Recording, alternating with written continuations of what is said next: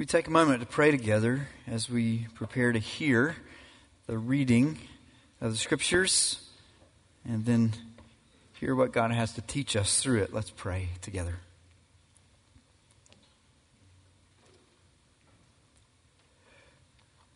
Father, Son, and Holy Spirit, our hope is in you. When we wonder where the strength and wisdom to receive your word will come from, it will come from you. You will be our glory. You will be our endless praise. When I wonder where the wisdom that comes after a week full of wrestling before you in your word, the answer is, our hope is in you. You are the one we put our trust in. Our hearts are contrite, humble, eager to learn before you. Meet us.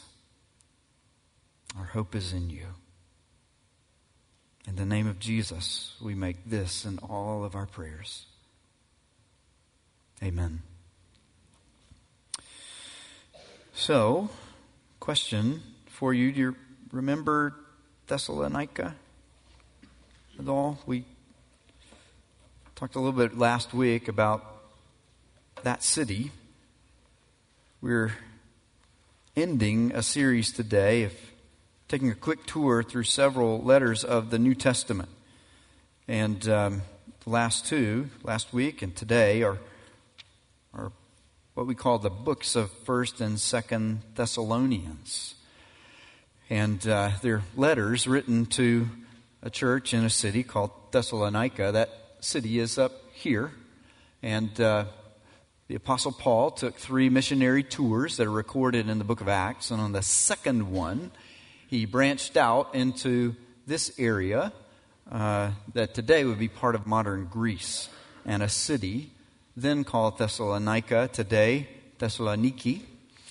And he wrote 2 letters to the church there. The first one he wrote immediately after leaving the city because there was intense persecution breaking out against the followers of Jesus in that place.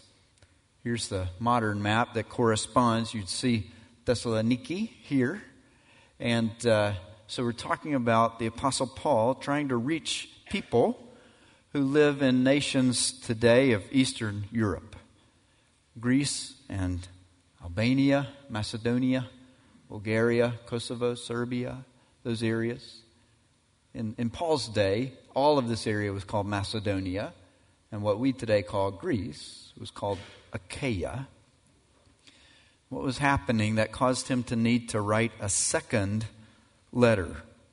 A new challenge had arisen since he wrote his first letter. So by the time Paul writes this letter, he's traveled down to Corinth, in this part of southern Greece, and he's writing a letter to say, I've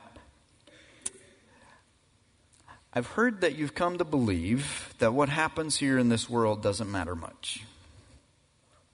So if you read the later chapters of 2nd Thessalonians, you'll see that some people had stopped working.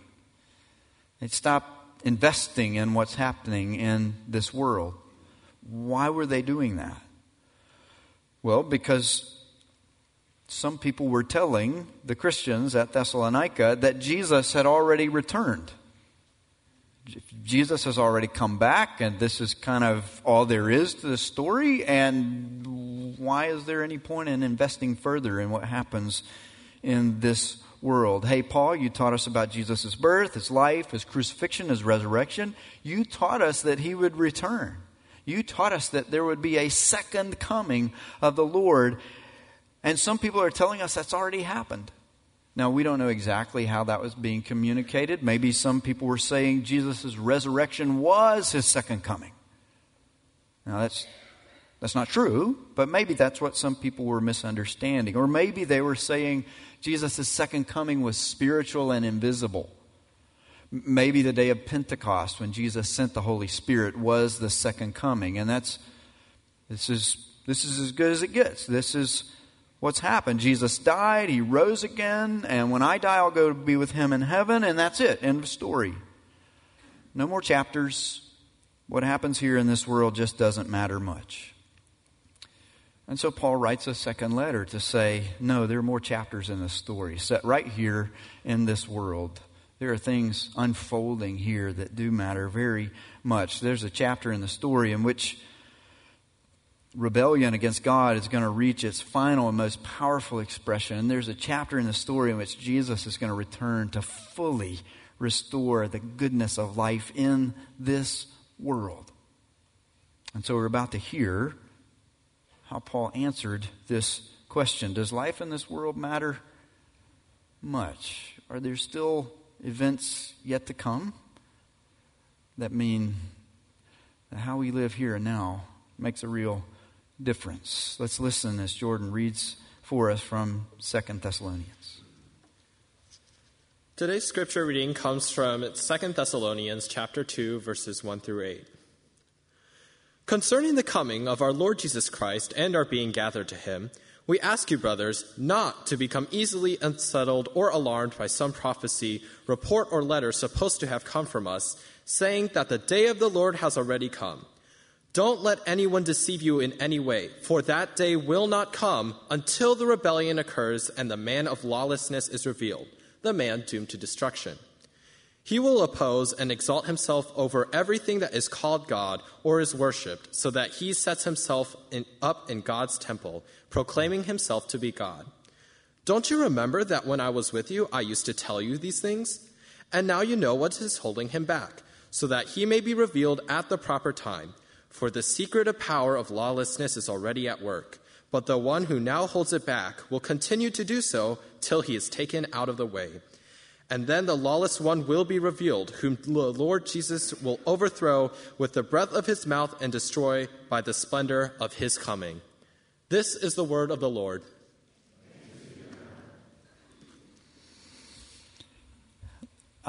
Verse 5 makes me chuckle a little bit. Don't you remember that when I was with you, I used to tell you these things? Well, apparently they didn't remember, right? Don't you remember that in 2016 we did a 3-week series from 2 Thessalonians? Yeah, I don't feel so bad. Right? I mean, like if the Apostle Paul spends time teaching this stuff and people can't remember it, then yeah, I don't feel so bad. You don't remember.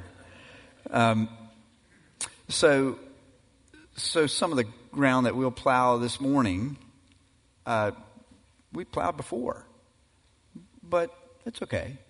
We need a refresher because sometimes we don't remember. I want to get to kind of a very tight focus in what's happening in this part of God's Word. To get there and make sense of it, though, we have to start really big. So think of kind of settings on a camera, right?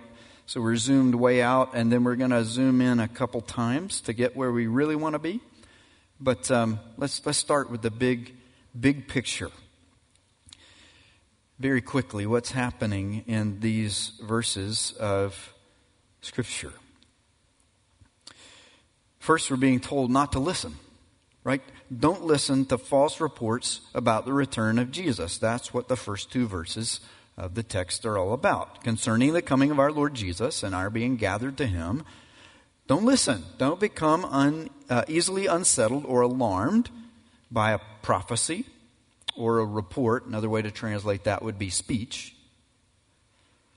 Or a letter supposed to have come from us. So Paul is known for writing letters to churches. And Paul is saying, look, if you get a letter that says it's from me, that says Jesus already came back, it's not from me. Stop listening to these false reports about the return of Jesus. Why? Well, because first, the rebellion will come. The rebellion will be led by the man of lawlessness. Verses 3 through 7 are about this. Now, the fact that Paul can refer to it as the rebellion means that he expects everybody to know what he's talking about already. It's not just some rebellion or a rebellion. It's the one that we already talked about. You remember, right? No, remind me. Okay, the rebellion. A final effort to overthrow God's authority over life in this world is coming. That has to come first. It will be led by what Paul calls the man of lawlessness. The supremely lawless person would be another way to capture this.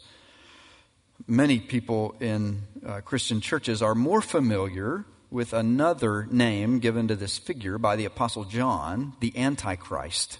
So 4 times in John's letters to various churches, he refers to this human leader of this final attempt to throw off God's authority over life in this world.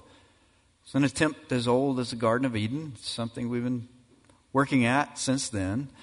But a final expression of that will come. It will be led by the Antichrist, the man of lawlessness. And then, once that has happened, Jesus will return. And he will complete his victory over evil. Now, put yourself in the shoes of somebody reading this letter for the first time. Oh man, Jesus has already come back, right?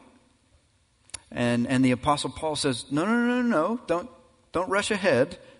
Things are going to get a lot worse before Jesus comes back. That's kind of a bummer. In fact, that could kind of make you panic. What this really powerful person who is kind of like Satan's equivalent of sending Jesus into the world.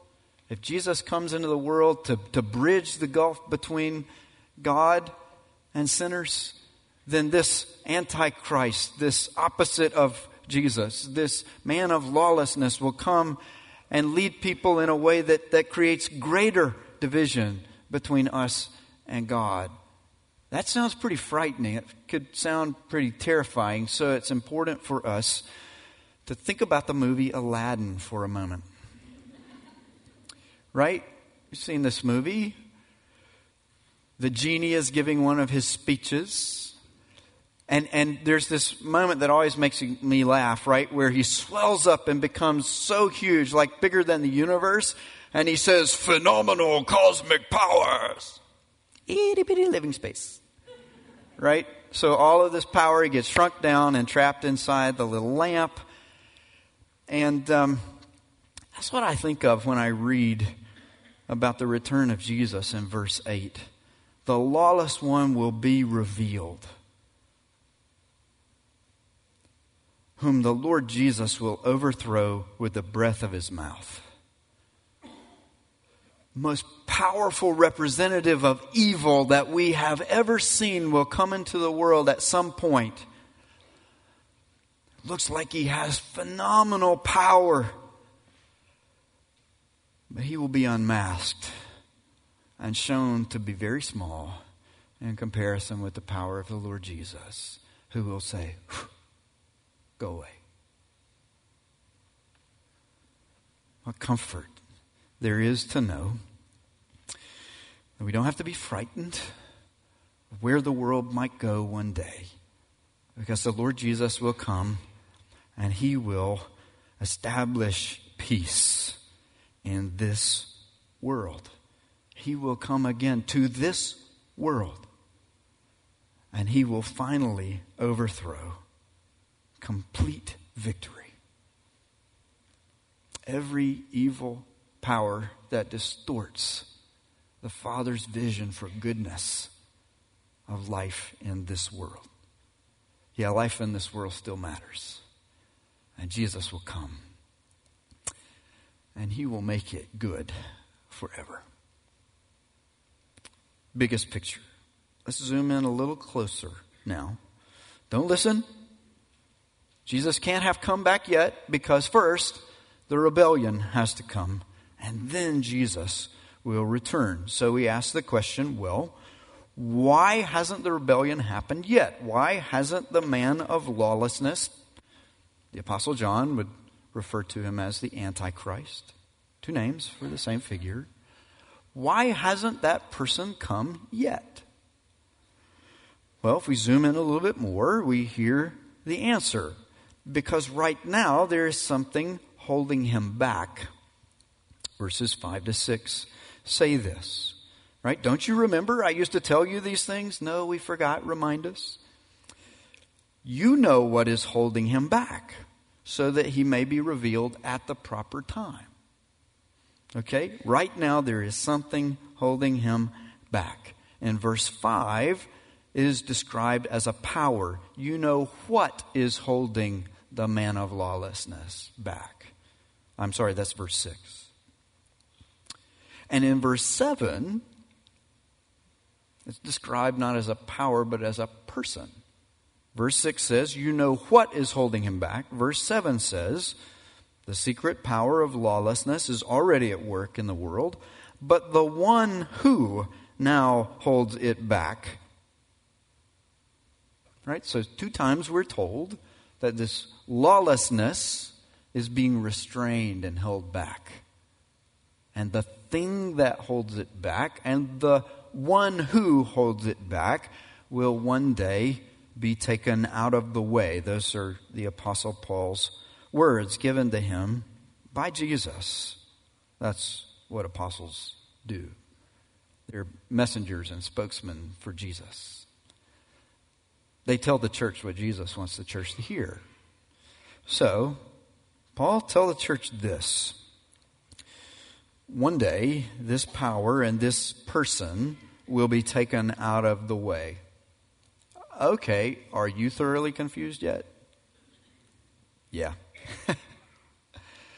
Again, I'm not going to feel too bad about it, right? Even if we said all this before. You remember, right? No, you don't remember. What is this power that holds back this great rebellion and the man of lawlessness? Who is this person who holds back the great rebellion and this lawless person? Well, there's a lot of debate over this because this is the only time in the whole Bible that this kind of language is used. Similar concepts are found elsewhere, but there's room for some debate. And I'll tell you, after about 20 years of study, here's what I'm convinced the Apostle Paul is talking about. That the power that holds back this rebellion that will try to throw off God's authority over life in this world, that power is a principle of justice. It's the concept that there is a difference between good and evil. That there is a difference between peace and chaos. That there's a difference between happiness and sorrow. And God has instituted authority figures, rulers, and entrusted to them the responsibility of establishing that principle of justice. Romans chapter 13 talks about this. All civil authorities, we would call them governments. In the first century, you would have named that authority under one person, the emperor. So when Paul says, the person who holds back the rebellion will one day be taken away, he can use one person to summarize the embodiment of what government is supposed to do. What are rulers and authorities and government powers supposed to do? They're supposed to restrain evil and hold back injustice.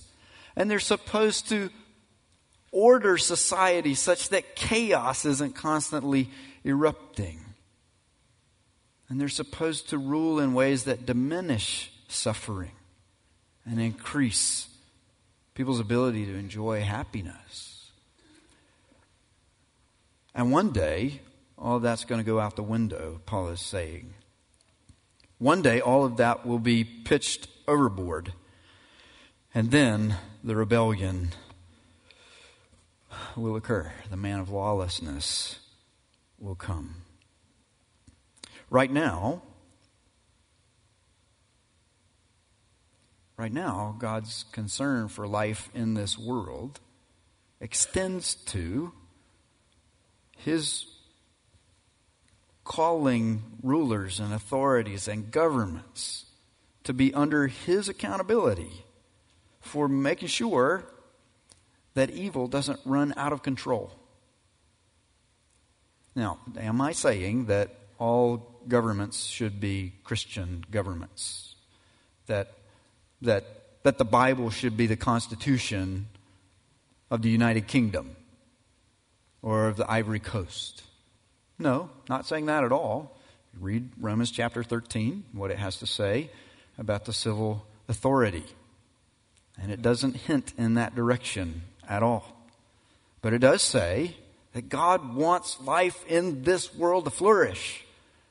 And he wants people who have authority to restrain evil and to promote peace and pull back on chaos and to restrain injustice and promote justice. Now, of course, you and I don't have to be told that governments and leaders and rulers and people who have authority fail to do that in many, many ways. But at least the concept that that is a good thing to strive for is, for the most part, alive and well in our world. What Paul is anticipating is a point at which even that concept has eroded and nobody's committed to that anymore. And that he describes as this rebellion led by the man of lawlessness. So that means that we have a job to do. You and I. We have to prepare for the rebellion. Will it happen in our lifetimes? I do not know. The Apostle Paul doesn't say anything about that. He says it has to happen before Jesus returns. He doesn't say when this is going to occur. He says that a power of lawlessness, verse 7, is already at work in our world. Has the man of lawlessness come? Paul says, no, not yet. But the power of lawlessness is already here. So we have a job to do, which is to identify what this rebellion and lawlessness looks like and do everything we can to resist it as we wait for the return of Jesus. Do we know exactly when that will occur? No, we don't. Our job is not to be ready if we think it's happening tomorrow. Our job is be ready whenever it happens. So, that's where we want to zoom in and ask the question, how do we recognize this rebellion? How do we resist lawlessness? What's it going to be like? Then, when the man of lawlessness comes, that will give us an idea of what it's like already as the power of lawlessness is at work in our world. And the more we know about this, the more we will know about Jesus. Because he is just the opposite of everything that this man of lawlessness will stand for. So, take a deep breath for a moment, right? Because sometimes churches like this one aren't known for talking very openly and honestly about the return of Jesus and what will happen before it comes. And so when we do talk about it, we can feel pretty overwhelmed. We can feel like it's all doom and gloom and bad news. It is not. Remember? By the breath of his mouth and the splendor of his coming, the Lord Jesus will win a final victory over everything that is evil. So everything from here on out is good news. Even though we have to take a deeper look at what evil, expressed in the form of this rebellion, led by the man of lawlessness, will look like. It looks like this. God is small. He has no right, so listen. God is small. Verse 4 says, the man of lawlessness will oppose and exalt himself over everything that is called God or is worshipped. Hey, all of you, stop worshiping your God. Stop worshiping your gods. all of those things are small. They do not deserve your attention. I do. God is small. God is small. God is small and something else is big. I don't know what it's going to sound like in the final stages of this rebellion, but it might sound like this. God is small and science is big. God is small and reason is big. God is small and the economy is big. God is small and genetics are big. Jesus will never talk to us like that. This spirit of lawlessness and rebellion will say to us we have to make a choice. Either God matters or human activity in the world matters. And Jesus says human activity in the world matters because God is so big. It's because God is so big that we should learn all we can about the world He has made. So science and genetics, yes! Learn them, do them. But don't listen to anybody who says that because those things are big, God must be small. Jesus will say, learn all you can about this world. My Father made it. And you will get to explore it for eternity. And you think we're learning some fun stuff now? You just wait until we science after the return of Jesus. You just wait until we observe this creation once it's been restored and healed. And once our minds have been restored. Wow. God is so big we should learn to think well. So sharpen your reason. Learn to use your mind. But don't listen to any voice that tells you that because reason is big, God must be small. Jesus will never say that to you. He will say, I made you for life in this world. And to make sense out of this life in this world, you got to do some serious thinking. So go ahead, engage your mind. Knock yourself out. But don't listen to anybody who says you have to make that choice. God is so big, we should apply His wisdom to how we think about earning money. Making a living. Whatever it is we do to earn our living. God has something to say about it. God has something to say that will increase our joy as we do it. God is so big. That's why the economy matters. Listen to His wisdom as we think about how to earn a living, how to spend our money, how to care for neighbors in need. The economy matters. Not because God is small, but because He wants to have a say in all of life. Now, the rebellion, the man of lawlessness, is not going to speak like this. Jesus is. That rebellion is going to sound like this. God has no right to tell you how to live. He has no right. He's too small. He has no right to tell you how to live. This is the meaning of the word lawlessness. Right? God's laws. It's God instructing us how to live in the world that He's made. And the man who stands for lawlessness will say, he has no right to do that. God has no right to tell you how to live. It'll probably be packaged like this. God's will is restrictive. God's will keeps people from freedom and fullness. Right? But rest assured that this spirit of lawlessness will be happy to tell us how to live. Option 1, lawlessness will tell us, live however you please because there is no good and there is no evil. Live however you please. There is no such thing as justice. Therefore, there can be no injustice.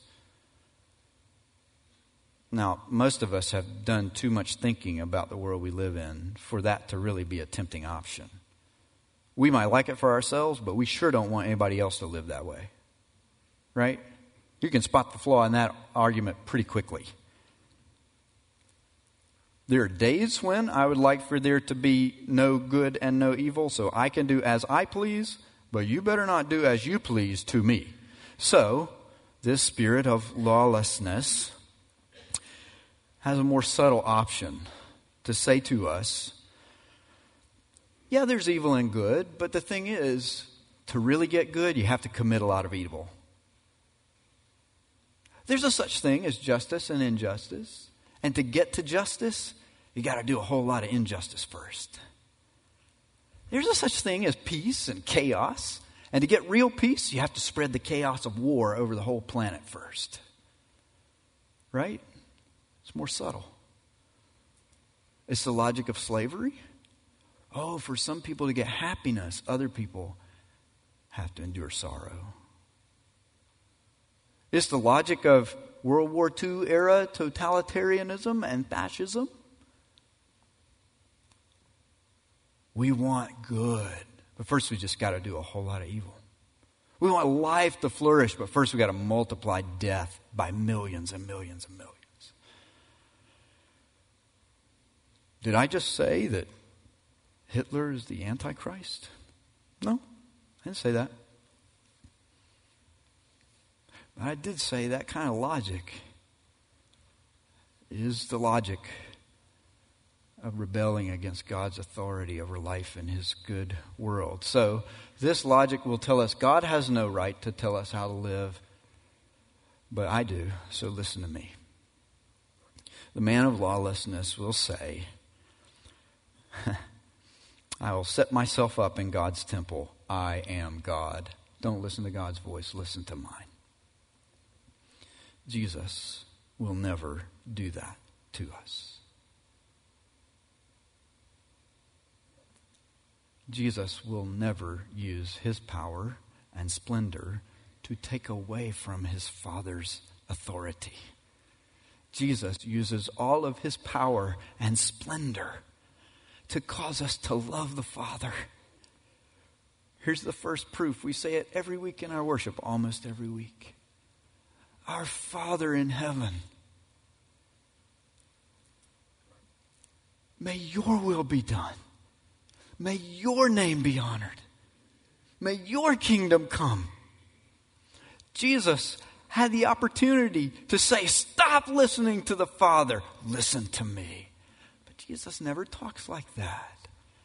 Jesus could have said, yes, to get good, you must inflict much evil.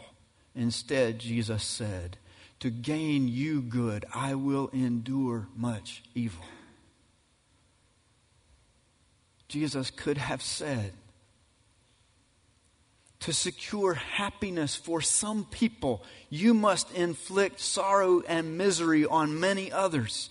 Instead, Jesus said, to secure happiness for my people, I will let others inflict misery and sorrow and suffering on me. And we resist this spirit of rebellion by saying, Jesus, we will always listen to your voice. We will not listen to any other voice, no matter how persuasive it sounds, no matter how convincing the arguments that God is small might sound to us. Jesus, you never spoke like that.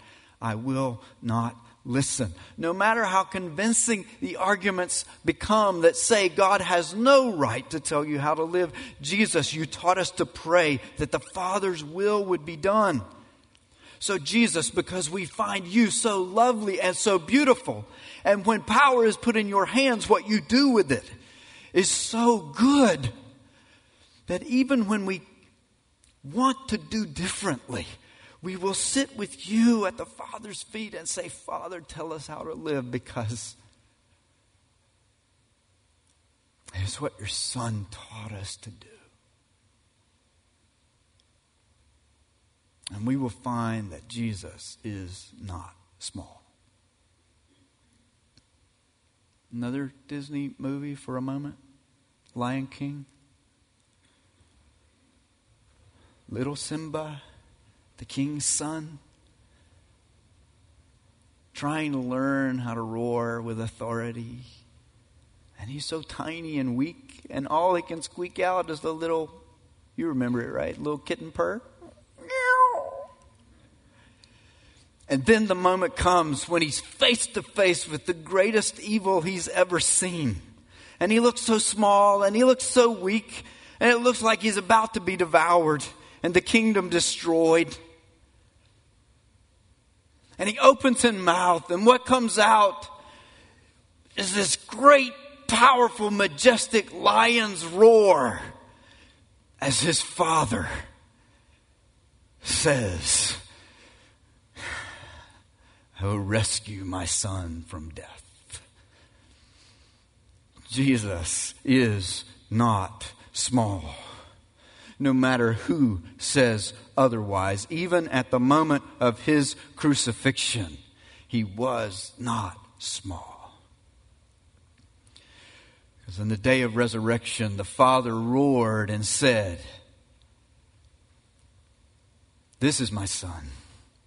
This is the one who knows how to restrain evil. This is the one who knows how to pursue good. This is the one who knows how life in this world is meant to be lived. This is the one I have appointed to return, and by the breath of his mouth and the splendor of his coming, overthrow every voice that encourages injustice and chaos and suffering and sorrow in my good world. This is the rightful king. You resist by listening to his voice. Can we learn to listen together? And while we wait for his return, live like people who hate injustice. And we hate sorrow. And we hate evil. And we overthrow it by enduring much hardship so that others can enjoy great happiness. That's how resist. That's the one in whose name we resist. The one who's coming, we await.